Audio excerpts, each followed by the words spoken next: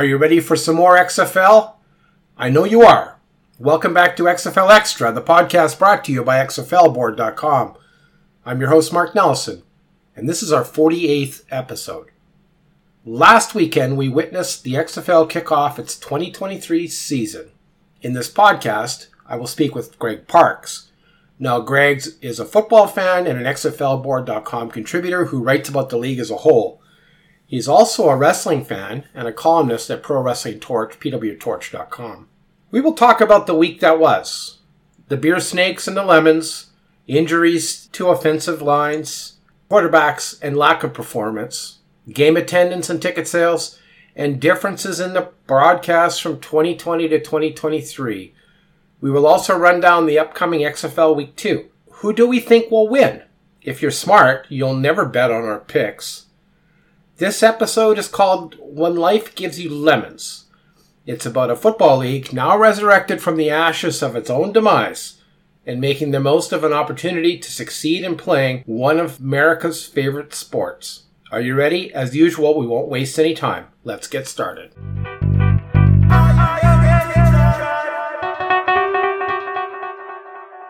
I'd like to welcome Greg Parks to the podcast. Now, Greg has been here before. If you're a follower of this podcast, you're familiar with Greg. Also, if you're a follower of XFLboard.com, you've seen some of the great articles he's written, including one he posted today about the XFL Week 1. Greg is an XFLboard.com contributor from way back, and he writes about the league as a whole, and he's also a wrestling fan and a columnist at Pro Wrestling Torch, pwtorch.com. Welcome, Greg. Thanks for having me on again, Mark. It's wonderful to have you back. And, the XFL is back, too. Mm-hmm. And it's been a long wait. I think it's a little more wonderful to have that back than to have me back, in all honesty. I'll grant you. Well, I'll weigh the two. It's pretty equal. Now, it's been a long wait, about 3 years, right? Oh, yeah. Long wait. We've been through this before, and there is some... going through the process and reporting on and following on the creation of a football league from the ground up has its advantages and has its fun moments, and it's all about excitement. It's all about building. It's all about what something can be. But I hope to never go through it again. Like I that's it. That's the last one for me. Like as a fan and as someone covering the league. Like I can't do that again. You know what I mean? It's just too much for me. Like let's get on with the games. Let's play through the season. Let's get to season 2 and let's build a brand here with what we have. I absolutely agree with you. If this doesn't work and they decide for XFL 4.0, you could probably count me out. I'm probably going to retire from XFL. That'll be it for me. And, I just can't imagine the scenario where this would fail and then someone else would try it again.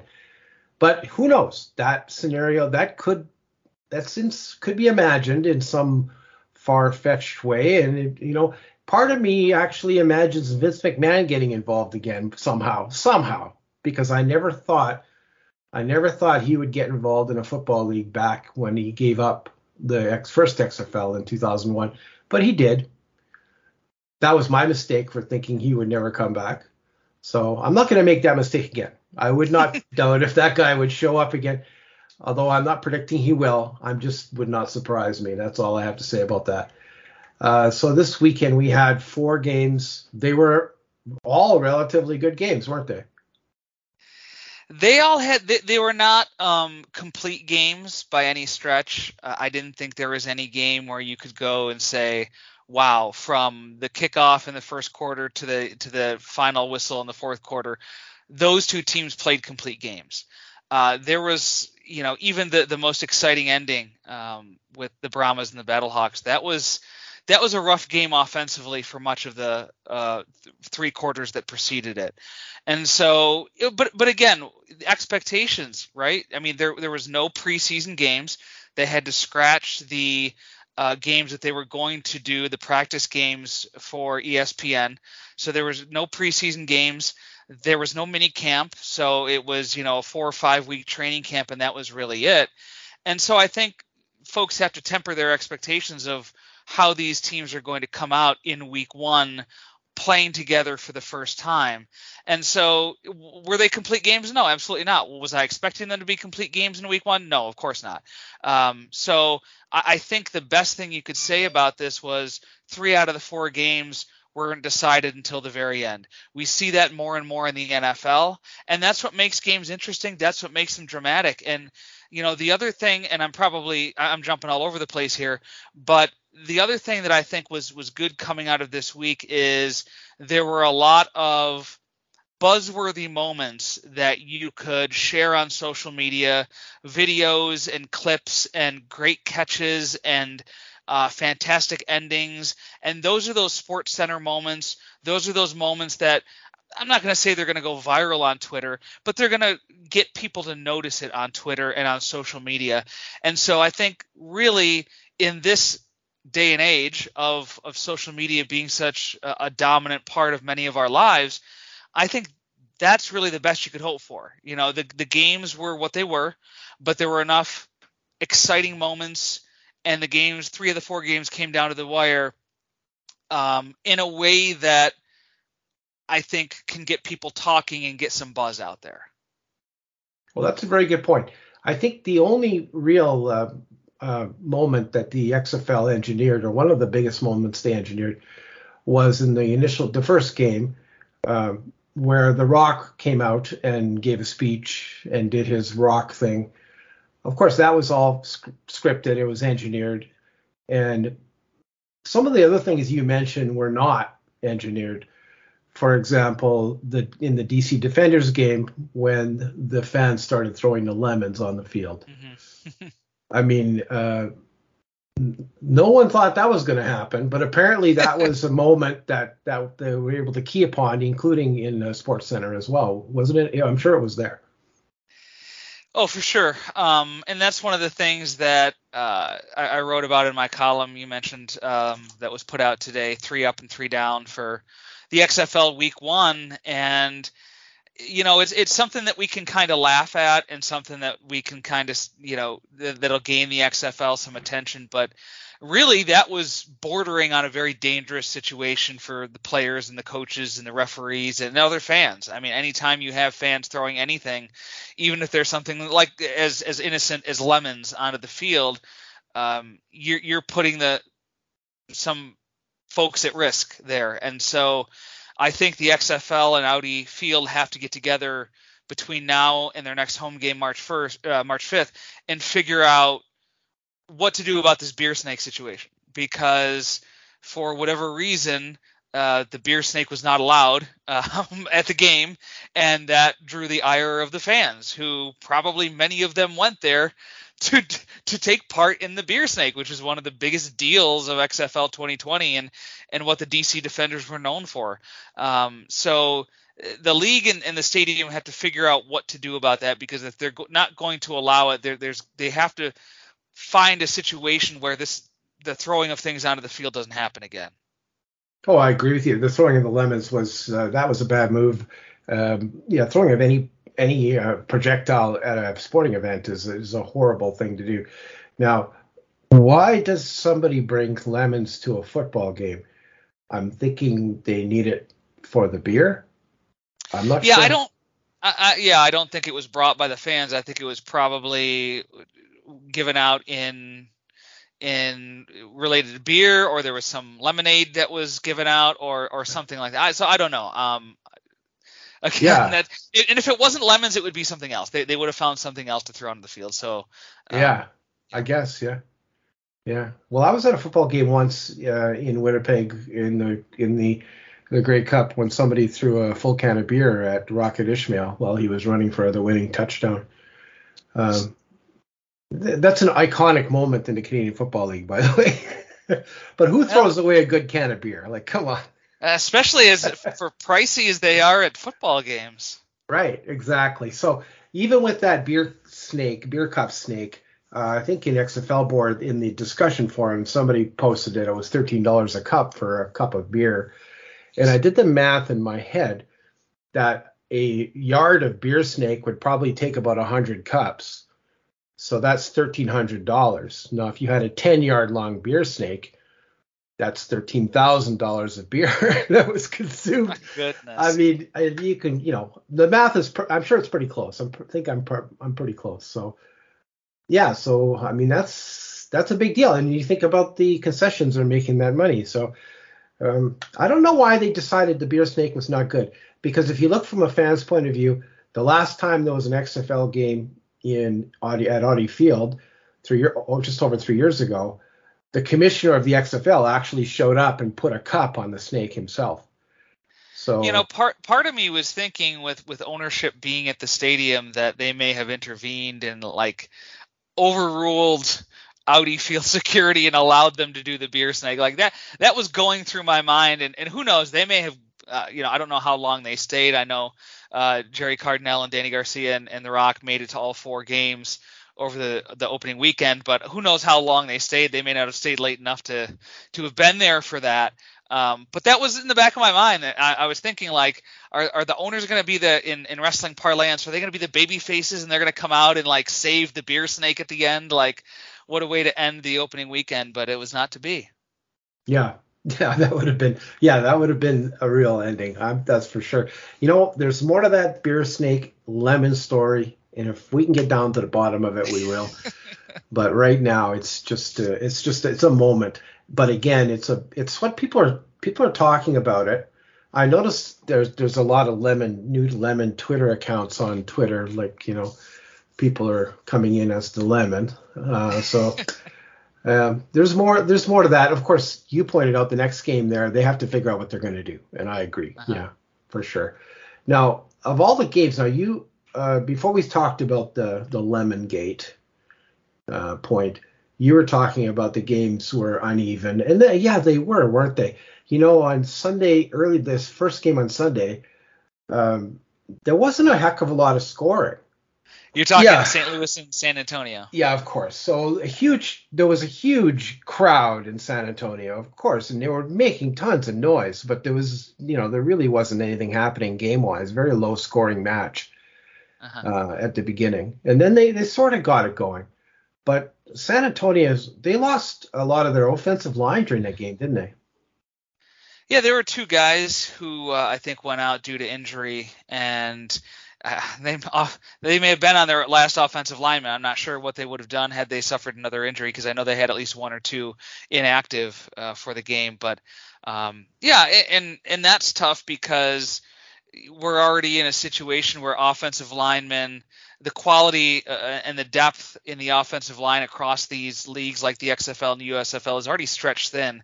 So if you're on now your backup offensive lineman, that's a tough task for offense, because it's not just protecting the quarterback, it's creating lanes in the running game. And we saw that both teams in the game struggled to do that consistently too. So it affects the entire offense when you have an offensive line that is either injured, they're hobbled, they're just not doing their job. And I feel for these offensive linemen, because this is a group that has to work together. All 5 have to be on the same page, and you have very limited time to work together in training camp. You don't have an opportunity. You don't have 1 or 2 or 3 preseason games like in the NFL to work out the kinks or anything like that. You're working them out on live television for everyone to see. And that's a very tall order for a lot of these guys, especially some of these offensive linemen who haven't played a meaningful professional game in a year or 2 or more. And, I think that goes back to my point that I made earlier, is we kind of, as fans, have to understand what the situation these players are in here in week 1. And it's a lot about getting their feet under them. It's a lot about getting a feel for the game and the rules and the timing, because that's all new for a lot of these guys as well. So I think we'll look back, hopefully in week 5, 6, 7, look back at week 1, and we'll see a pretty significant jump in the quality of play over that time. Yeah, I'm sure that's all gonna come together. But there's probably a lot of teams looking for replacement players this week before next week's games, I'm sure. Especially with the amount of injuries that were in that St. Louis Brahmas game, St. Louis Battlehawks, San Antonio Brahmas game. Now, with that game, the it was kind of unique how this Battlehawks came back in that game, wasn't it? That was an XFL moment, wasn't it? It was, and I think that was one of the most exciting parts of the weekend, probably the most exciting finish of the weekend. They looked like they were about done there in the fourth quarter, and then they used the unique rules of the XFL to their advantage, scoring, going for three, opting for the 4th and 15 play rather than the onside kick in order to keep possession of the ball late in the fourth quarter. I think they did all of this with under 2 minutes to go, by the way, and take advantage of that under 2 minutes rule where the clock stops on out of bounds and doesn't start again until the snap, where the clock stops. It's the college rule of the clock stopping on first downs and doesn't start again until the ball is set. So in that 2 minutes, the last 2 minutes of each half, you have a lot more time to come back. It is built to allow for comebacks, and the St. Louis Battlehawks took advantage of that. You could say the rules are skewed a little bit toward the Battlehawks to help them win, but had the Brahmas stopped the Battlehawks on that 4th and 15 play and not allowed Austin Proehl to get open on the sideline and get his foot inbounds, we would be talking about a Brahmas win today. Yeah, you have to admit what Austin Proehl did to catch that ball and stay in bounds was actually quite spectacular. That could have gone the other way very easily, but no, he did it, and of course he probably was key to the Battlehawks comeback win. What other players impressed you this weekend? I think you look back to Saturday's game, Trent Harris coming out with 4 sacks in the Saturday game for, I believe it was for the Roughnecks. And, he and some of his teammates abused the Orlando Guardians offensive line. And it was just a domination by Houston. I think Orlando scored the first touchdown, but after that, it was basically all Houston. And it was Trent Harris, I think, had 4 sacks, and Tim Ward had 2 or 3. And they were 2 guys who were picked up late in camp. They were 2 guys who were on NFL practice squads until the end of the year. They opted to sign with the XFL rather than sign a futures contract in the NFL. So, these are 2 guys who are probably, you're talking about the quality of players in the XFL. They're right near the top, and they showed that in that game. And so, I think we all thought Houston's offense was going to be pretty dominating with their run and shoot concepts by AJ Smith, who learned under, Mike Leach and June Jones and those guys like that. And their defense, I think, came up just as big, if not bigger, than their offense. Yeah, so that was pretty impressive. I have to admit, there was some glory moments for some players. Maybe not for all the quarterbacks, of course, like Drew Plitt. Right. How do you think Drew Plitt did for the Renegades? I think all the quarterbacks struggled, which, again, it's not.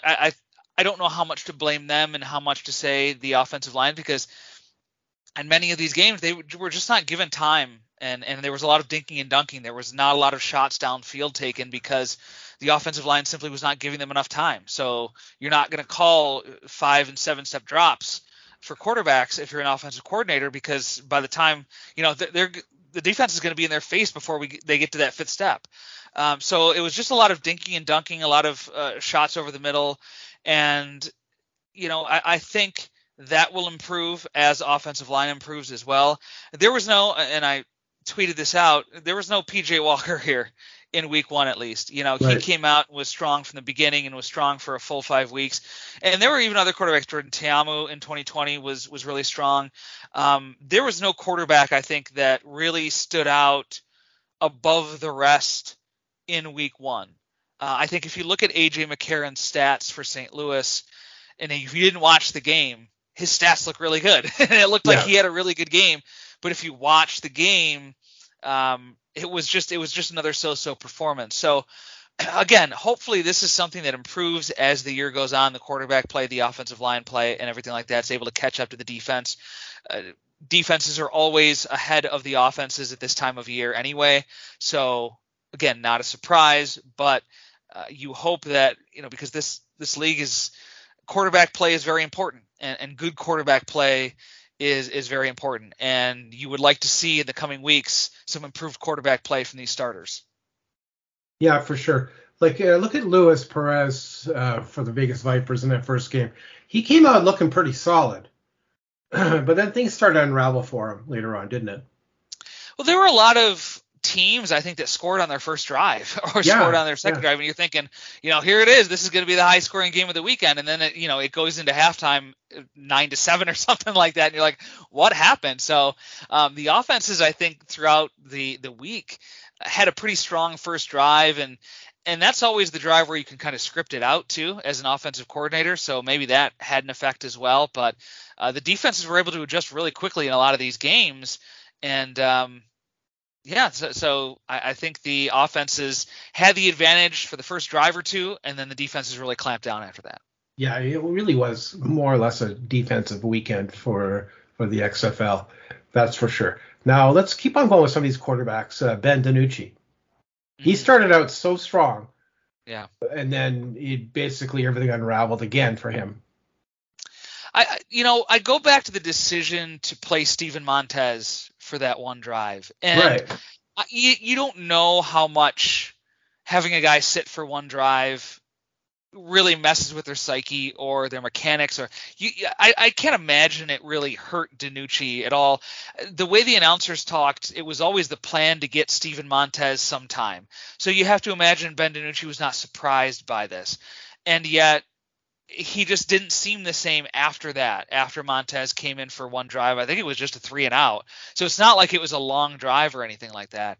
But yeah, I mean, it was – part of it was, I think, too, being backed up a couple times in a very raucous DC end zone in terms of the fans, and they were making a lot of noise, and you don't know how much that affected DiNucci and Seattle's offense. One of them was a pick six right when he was backed up in deep in their own territory there. So yeah, he was deep in the lemon zone. Yeah, exactly. So yeah, I think that he did show a lot early on, but again, it not being able to put that complete game together, we didn't see a complete game for any quarterback. DiNucci seemed to be coming close, and then, like you said, it unraveled at the end there. Yeah, well, we'll see what happens in week 2. Hopefully no one's too far down that they're going to get replaced by another starter. Well, who knows? We don't know how this is going to work out. That's why we watch these games, just to watch the drama. Now, let's go on to some of the ancillary things like the attendance. So people like to track XFL attendance for whatever reason to try to gauge whether the league is successful or not by saying how many people are in the stands. That first game in Arlington, that looked very sparse, didn't it? It did. I thought it filled in a little bit better as the game went on, but it was sparse looking. And I think too, a lot of the games had more fans in the stands on the ends, in the end zone areas, because when they would do the end zone shots, they looked pretty full. Right. But of course, the camera angle that you're going to get for the majority of the game is the sideline cam, where they're not showing many fans in the stands on the sidelines. Right. Of course. Yeah, for sure. I guess, when it comes to the ticket sales, well, maybe they were a little lower in some markets. I mean, in San Antonio, they had a huge crowd there. Well, it definitely seemed huge, and it was very loud and boisterous. And as you pointed out, it was still, the attendance was still a few thousand lower than the AAF used to get in the same stadium. So, but they impressed, though. The amount of people that showed up for San Antonio, that was impressive, wasn't it? Absolutely. And each incarnation of the XFL has drawn fewer and fewer fans. And I don't know if that's just because there's more entertainment options for people or what the right answer is. I'm sure part of it also has to do with just the fact that we're on the third incarnation of the XFL, and there's the law of diminishing returns, right? Every time the XFL comes back, it's going to be a lot harder to draw fans, at least that first season, because fans want to see the staying power of the league before that they fully get on board with it. And that includes spending money to go to games. And when you're spending money to go to games, you're not just spending money on tickets, you're spending money for parking, you're spending money for concessions, you're potentially spending money for for souvenirs and for team merchandise and things like that. So it is expensive even in the cheap seats for these games. So I think, you also have to take into account, yes, the XFL puts tickets on sale late. Yes, they got into these markets late. Yes, they have not done as much marketing in these cities as XFL 2020 did. And the fact that they're in hubs in Arlington and can't be out in the community as often as they'd like to be. They are getting out quite often, but not often. I mean, it's just physically impossible. You can't get out there as often being based in Arlington as you could be being based in that city. So I think when you take all of those into consideration, the fact that the attendance dropped about 5,000 for each of these returning cities from 2020 is not all that big of a surprise. And maybe not all that big of a concern. Like, I don't want to just brush it under the rug, but when you take all these into consideration, and these are self-inflicted wounds, the XFL made the choice, whether purposefully, that they didn't want to spend the money on the marketing and they didn't want to spend the money on ticketing infrastructure as early as 2020 did. And, they'd be happy with fewer fans if they weren't spending as much money on the back end of it. Hey, maybe that's their deal. And really, I mean, we can criticize the crowd size, but we also don't know what the XFL's internal expectations for a crowd is and what their what their financial, how much they're really weighing the financial aspect of ticket sales. Because, if they're budgeting for 10,000 fans and they're drawing 12,000, that's a success. If they're budgeting for 15,000 and they're drawing 12,000, that's a problem. And so I don't know what we'll see going forward. If the answer is more marketing in these cities, if the answers are discounted ticket prices, if the answer is just, they're going to have to suck it up this year and they're going to draw what they draw. And hopefully in the off season, they can really push ticket sales a lot more. And just by virtue of having a second season, that it will gain the trust of people in these cities, that this is going to be a long-term investment for the city and the XFL in these cities. And that could draw fans in. Maybe that's the answer. But, we can sit here and say, compare it to 2020, but we don't know what the XFL is budgeting for in terms of drawing fans and what their internal expectations are. That's really the only one that counts. Yeah, I totally agree with you. I'm glad you said it that way, because that's the truth. The truth is, I don't think it's that important to the league that how many people are in the stands. I think they want to have fans in the stands. There's no doubt about it. But I don't think that's not the thing that is going to bring this league down. Certainly no, not. But I think it can only help, right? It can only help Yes. the atmosphere. You saw the atmosphere in San Antonio, Right. and just how different that atmosphere was than, say, the one in Arlington. And I will give Right. credit to ESPN. They mic'd the crowds well. I thought even the smaller crowds came across well on TV. But you just can't compare the atmosphere, even watching at home, of 24,000 fans being in a building compared to 12,000. I mean, it was no contest. And DC tried very hard; they were into it. But I think that's also, with 3 of the 4 games really being decided in the last minute, that is where the crowd plays a part. That is where they start getting into it, and that is where they really come across on TV to the viewer, and it makes it feel like a big deal. It makes it feel more important, and it makes it come alive. It really does Right. make the game come alive, even to the TV viewer, when you have the crowd shots of the crowds going crazy and the sound, and it's disrupting the offense and things like that. I mean, that plays a role, and I think it plays an important role. Well, that's you're absolutely right about that. Now, if you think back to the USFL season last season with the shots of the empty stands, and I'm watching a game, there's football happening. It's good football for the most part, which I enjoyed the USFL season last year that I watched. But whenever they shot the stands, it was depressing as all heck because there was nobody there. Yeah. So that's your point is accurate. that having some fans in the stands makes for the game. It really does. And perception is reality too. And the unfortunate part is you're going to have fans who come across, and this was my big concern with the USFL when they announced the hub, and I was very vocal about this in the XFL board forums, is like, for fans who don't know the hub situation or whatever, and they've heard about the USFL and they've seen the commercials and they want to check it out, and they tune in and there's like a smattering of fans in the stands, they're going to be like, what's going on? Like, this is not worth investing in. Like, so perception is reality in that way. And if people don't understand, there were a lot of people on social media who didn't understand about the hub that the USFL had. And I think that was probably frustrating for the league because a lot of people got the impression that this league was just not legitimate, was not popular because they could not put fans in the stands. And so that comes across to the casual viewer who you're trying to attract. You can't draw from – this isn't the Green Bay Packers where season tickets have been passed down through 3 generations and it's part of your family history to be a fan of this team. Like, these teams don't have that history. So you don't have automatic viewers who are going to tune in because, well, it's Sunday and the Arlington Renegades are playing, and for decades I've watched the Arlington Renegades. That you have to draw those new fans in, and part of that is making the product feel hot, making the product feel popular, and you do that by having fans in the stands that people can see when they're watching on television. Exactly. So, Greg, compared to 2020 XFL, what did you think of the way the league was broadcast this past week? How was it different?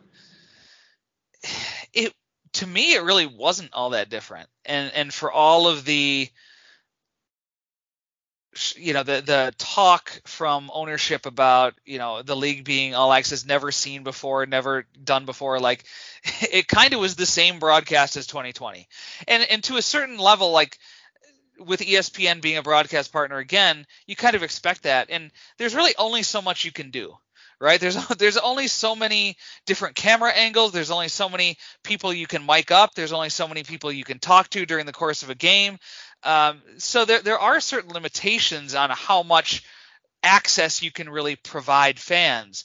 So I thought the broadcasts were good. I thought the graphics were really nice. The intro graphics were really cool. I thought the on-screen graphics were really well done, really professional. They did not skimp. They did not make, the XFL seem like a minor league in how they presented the games on television, which I thought was really nice. I thought a lot of that was an improvement on 2020, and I liked the graphics, and I liked a lot of the stuff that they did in 2020 as far as the on-screen stuff, but I think I liked 2023's a little better. The problem with giving access is sometimes there's just not a lot to say. And there were a couple times like they'd open the mics of the coaches and the broadcasters would lay out and the coaches literally would not say anything. They didn't know they were on air or anything like that, but it's like they were expecting them to say something or give a call or talk. And there was nothing. And so that's the downside of live television, is sometimes things don't go the way you want them to go. And sometimes what coaches have to say are not as interesting as you would want them to be. And so you can give access as much as you want, but is it worth it, right? And so we got a couple moments, but I think throughout the entirety of the season, you'll get moments that make it worth it as a whole. There just wasn't a lot there, I didn't think, in week 1. Again, only so much you can do, but I think that's also maybe something without that run-through game, without that preseason game where ESPN was supposed to be on hand during training camp to sort of walk through kind of how they were going to broadcast. That may have been... That was shut down because of weather, right? Yeah, so that may have stunted a little bit of what they wanted to do in week 1, but I think it was well done. I think there's enough difference in how the XFL presents their games. And, part of the problem too is this is not Netflix. This is not Peacock. This is cable television with families watching. And as much as I would have loved to hear Greg Williams yelling at his assistants and cursing his players out, there was a lot of muting in that game in DC and Seattle. There was a lot of, you could tell they had the 7-second delay on there, right? They're knocking a lot of language through, which is, I mean, I totally get why they do that. It's a little unfortunate in some ways because you're missing out on some of the real emotional and fiery action, which is, what you want to show if you're the XFL. So hopefully Greg Williams kind of learns to keep it under wraps a little more so we can hear a little more of what he's saying and get his intensity. But yeah, there was a lot of intensity on the DC sidelines, wasn't there? Yeah. So, there was some good and there was just some, I don't even want to say not so good, because I think access, even if it's not all that interesting, is better than no access at all. And certainly, Dean Blandino and the XFL Command Center with the rules, that was something that a lot of people I noticed on social media were lauding. They thought that was fantastic to get that access from Dean Blandino, to hear him communicate with the officials, to hear the officials communicate with each other was real. In an era where people are begging for transparency from the NFL, where people are criticizing the officials every week about the job that they're doing in the NFL, I think what people really want is that transparency and really want that consistency. And I think those people are getting it with the XFL and with how the league is presenting its officiating decision. So that was a big win for the XFL. I think that was something. In 2020, it was the kickoff. People were over the moon about the kickoff. They saw the kickoff. They loved it. They were on social media talking it up and everything like that. It's kind of old news here in 2023, that kickoff. People have seen it before. So I think the Command Center and Dean Blandino being in charge was really what people were liking about this rendition of the XFL through week one. Yeah, that transparency is so valuable in the way that they adjudicate the penalties or the decisions on the field, and explain them. I mean, I agree with you, and I saw it in social media. I even saw it in media, in the news media, where they basically said, "Why doesn't the NFL do this?" Like, they're basically saying that, which is something that we've been thinking since 2020, at least, XFL 2020. Yeah, for sure. Let's take some time to talk about next week's games now. And next week, starting Thursday night, there's 4 games. One on Thursday, one on Thursday night, Thursday evening, one on Saturday evening, and 2 on Sunday. So there you go. Get ready. So, and 3 of those games are in venues that we haven't seen before, which will be interesting. One of them in Vegas, in the stadium they have prepared in Vegas. So let's go through the games. So on Thursday, we have St. Louis Battlehawks at Seattle. Actually, I'm looking for a prediction, but what's your take on that game? I'm really interested to see. It's going to be a short week for both teams. They both played on Sunday. I was surprised, with a short week, that they couldn't find a Saturday date for these two teams, give them an extra day in there. But a lot of it's going to come down to who's healthiest and who can recover the quickest, right? St. Louis is coming off a very dramatic victory. Seattle is coming off the opposite. They're coming off a very dramatic loss. Can Seattle shake that off in time to be ready for St. Louis? Is St. Louis going to have a hangover from their victory? Are they going to be able to, focus on the Sea Dragons? Or are they going to still be celebrating a very big comeback win over the Brahmas? So I think both teams are relatively evenly matched from what we saw on this first weekend. Maybe Seattle has a little bit of an advantage, even though they're 0-1, I would say. I think that if they can it all goes back to offensive line play, and they protected DiNucci pretty well compared to St. Louis, which struggled at times to protect A.J. McCarron. And I think Seattle has a decent defense, despite some breakdowns there late in the game against DC, that this could be problematic. And they've got the home field advantage. We saw in 2020 that Seattle was really a rocking place for the Dragons in 2020, maybe not that level 25,000-30,000 in week 1 in 2023, but that could also be the difference in the game as it was in DC. Yeah, so I'm looking forward to watching, and I agree with everything you just said. Of course, I thought the Sea Dragons were going to win in DC. I honestly thought they had the team. and I still do think they have the team. So it could be their week, at home, of course. The second game, the DC Defenders are traveling to Vegas. Now that's probably the game that I want to watch because I want to see this take place in Vegas. Yeah, I think there's a lot of intrigue around Cashman Stadium, what it's going to look like, how the setup's going to be for the game. It's Vegas put up a fight. I mean, they for a team in Arlington that was, for a lot of people, the class of the XFL as far as preseason predictions. They played Arlington pretty tough and had a lead for quite a bit of that game until Arlington came back.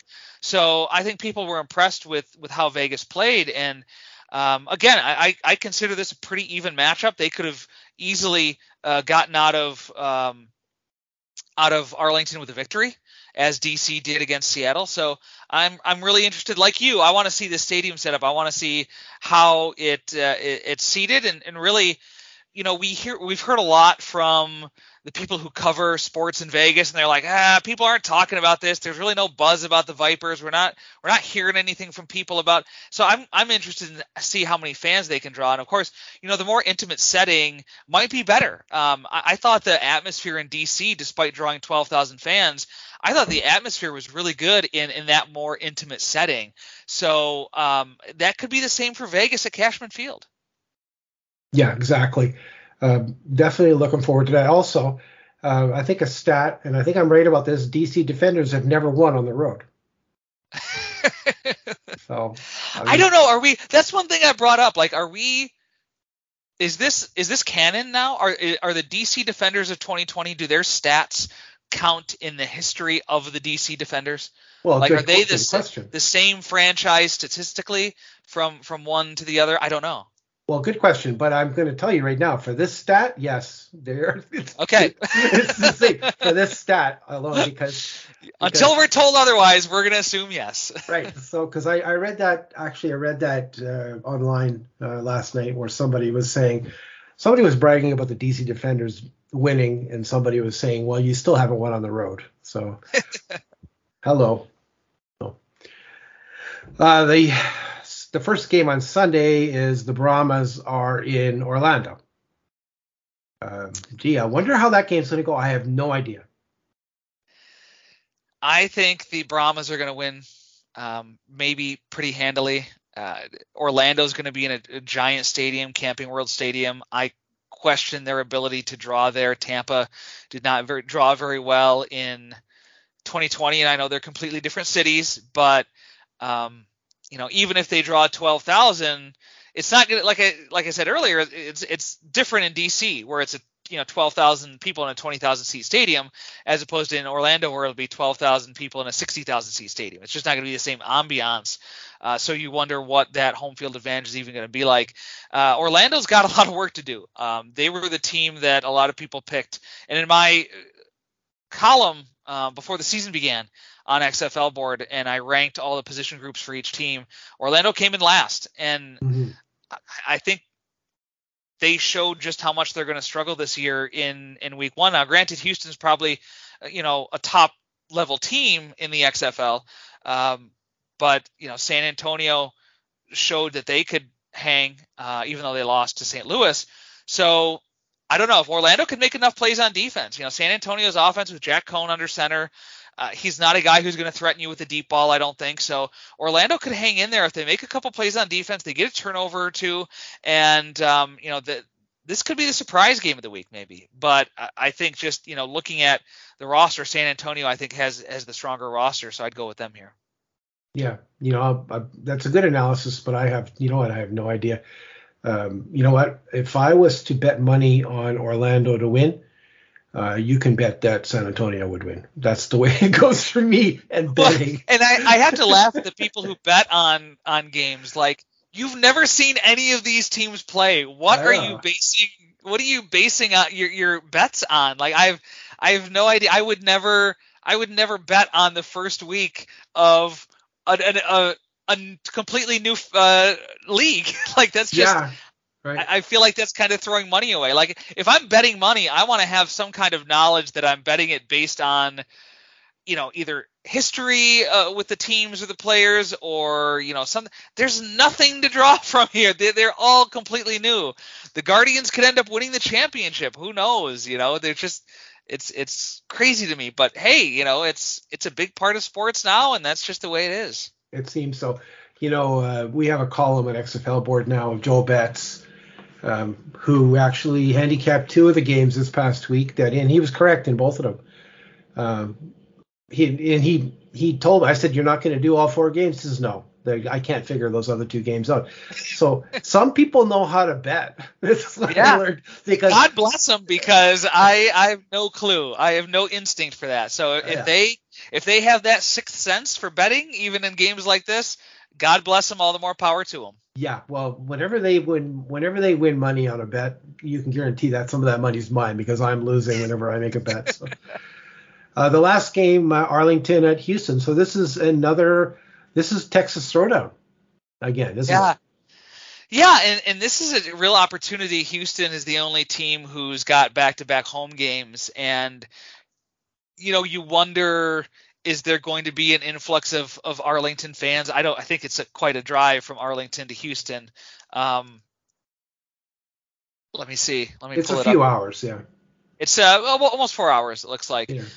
So I mean, it's doable. I don't know if it's doable on a Sunday night when a lot of people have to get up and work the next day, but it's certainly doable. And I wonder if that rivalry of Arlington and Houston, it was played up a little in 2020. They didn't really get a lot of time to play it up, but I wonder if that crosstown rivalry, such as it is, might draw a few more interested fans, and it's really an opportunity to see what effect the first week of the XFL had on fans in a city going back to back here. Do people in Houston who were maybe skeptical of the league, was there enough buzz around it? Did they see enough that they liked from week 1 to say, what, I was on the fence, but I'll go to a game here in week 2. So that's a possibility as well. It'll be interesting to see what the attendance is there for week 2. Yeah, that might be a good comparison. Mind you, the game this week in Houston was a Saturday evening game. With us, I think 7:30 local start, and then this game is a Sunday evening game with, I believe it's a 6 p.m. evening local start. So it's a little earlier, mind you. It's on Sunday evening, so that's nice for anyone that needs to work the next day, or even families. They can be out of there by 9 o'clock, right? Mm-hmm. Yeah, well, I agree with you. Well, the difference in attendance numbers will tell a story, I think. Yeah, I would expect it to go down. I think there was, maybe trying to think of how many franchises in 2020. I looked at this earlier and I can't remember, 2 or 3 teams whose attendance actually increased as the season went along. And so, that could be something. It's not an automatic drop. I think probably, you may see a little bit of a drop. I don't think it'll be drastic in Houston if you see it. But there is still room for a lot of these teams to grow their fan bases even throughout the season. So it wouldn't surprise me if some of those numbers for DC and Arlington and even Houston went up in the next few weeks, the next times they have home games. Well, I predict Houston's numbers will go up. Just from the excitement of them having such a, the perception that they've got a winning team because they won the first week and handily. The fans are going to come out to see that now. So yeah, maybe I'm wrong, but so the don't put money on it, Mark. Yeah, I'm not a sucker that way. Trust me. I think the last thing we should definitely mention is how the league announced the championship game will be in San Antonio. Yeah, that was announced during the broadcast of the game on Sunday with the Brahmas and the Guardians. The Brahmas. In the Alamo Dome, they made the announcement, right? Yes. There had been rumors about doing it a couple different places, and I don't really have a good feel for where they should do it. I guess I would have guessed Arlington because that is their hub, and I think that would have been the right way to sort of cap off the first season, kind of where it all began, right, at the Arlington hub for training camp, and have the championship game there as well. But, they may be looking at a place where they can draw more fans. And certainly the Alamo Dome has much more seating than does, Choctaw Stadium in Arlington. So they may be betting big here by having the Alamo Dome. And certainly if the Brahmas are in the championship, my gosh, that place is going to be pretty full. I wonder if you have, Seattle and St. Louis, what it's going to look like. Having it in Texas makes a lot of sense because there are 3 Texas teams, so you have a pretty good chance of a Texas team landing in the championship game, and it's certainly a lot easier for fans of the Renegades or the Roughnecks to travel to San Antonio than it would be for teams of any of the other teams, Orlando, DC, or anything like that. So they may be hedging that way as well by having it in Texas, but yeah, I mean, a lot of it's availability too, right? They didn't get these stadiums locked down until very late when they probably had a lot of other stuff going on in the spring and later on. So it was all about availability. It was about what they could book, how much it could be. They did change the game time, by the way. Initially, when they announced the schedule, the championship game would be at 3 p.m. It's now at 8 p.m. So I don't know if that, again, has to do with the availability of the Alamo Dome, or I don't know how to take that. It seems like a good sign that they're putting the championship game in primetime and moving it into primetime. But I don't know the machinations behind that move. So I think doing it in primetime is makes it feel like a bigger deal anyway. Yeah, I guess it does. So it'll be on a Saturday evening as opposed to a Saturday afternoon on ABC, if I'm right. I believe that's interesting. Yeah. Well, I'm sure the reason why it's in the Alamo Dome is because they got the proper deal there. They managed to make a deal with them that made sense, and they know that they'll probably be a Texas team in that championship, unless Orlando makes it into that game. Yeah, that's right.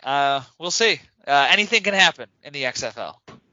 Well, that's right, and that's why we watch these games, because anything can happen. Otherwise we wouldn't even bother watching, right? Right. Well, it's nice chatting with you again. I really appreciate everything you had to say about this first week. Things are gonna. My prediction that things are gonna go. We're gonna have a full season this year, all 10 games, 2 weeks of playoffs, and then we'll have nothing to talk about after that except for the next season of XFL football. That would be, I'm knocking on wood right now. That would be great for there to be nothing to talk about at the end of the season. Boy, would that be a refreshing change of pace. Yeah. Well, that's what I'm expecting, and hopefully that's the way it plays out. Well, it's nice talking with you again, Greg. I'd like to wish you good luck and have a good day, and we'll talk to you again soon. Absolutely. And of course, I'll be covering the league throughout the season on XFL Board. You mentioned I already have a column up. By the time this podcast drops, it's 3 up and 3 down for the first week of the XFL. I'll have probably 2 or 3 other columns out throughout this week, and I'll try to get on a consistent schedule with that going forward throughout the rest of the week. So you can always be on the lookout for my stuff at xflboard.com. Right. Yeah, for sure. And you know what? I read everything you write. It's perfect. It's wonderful. Thank you.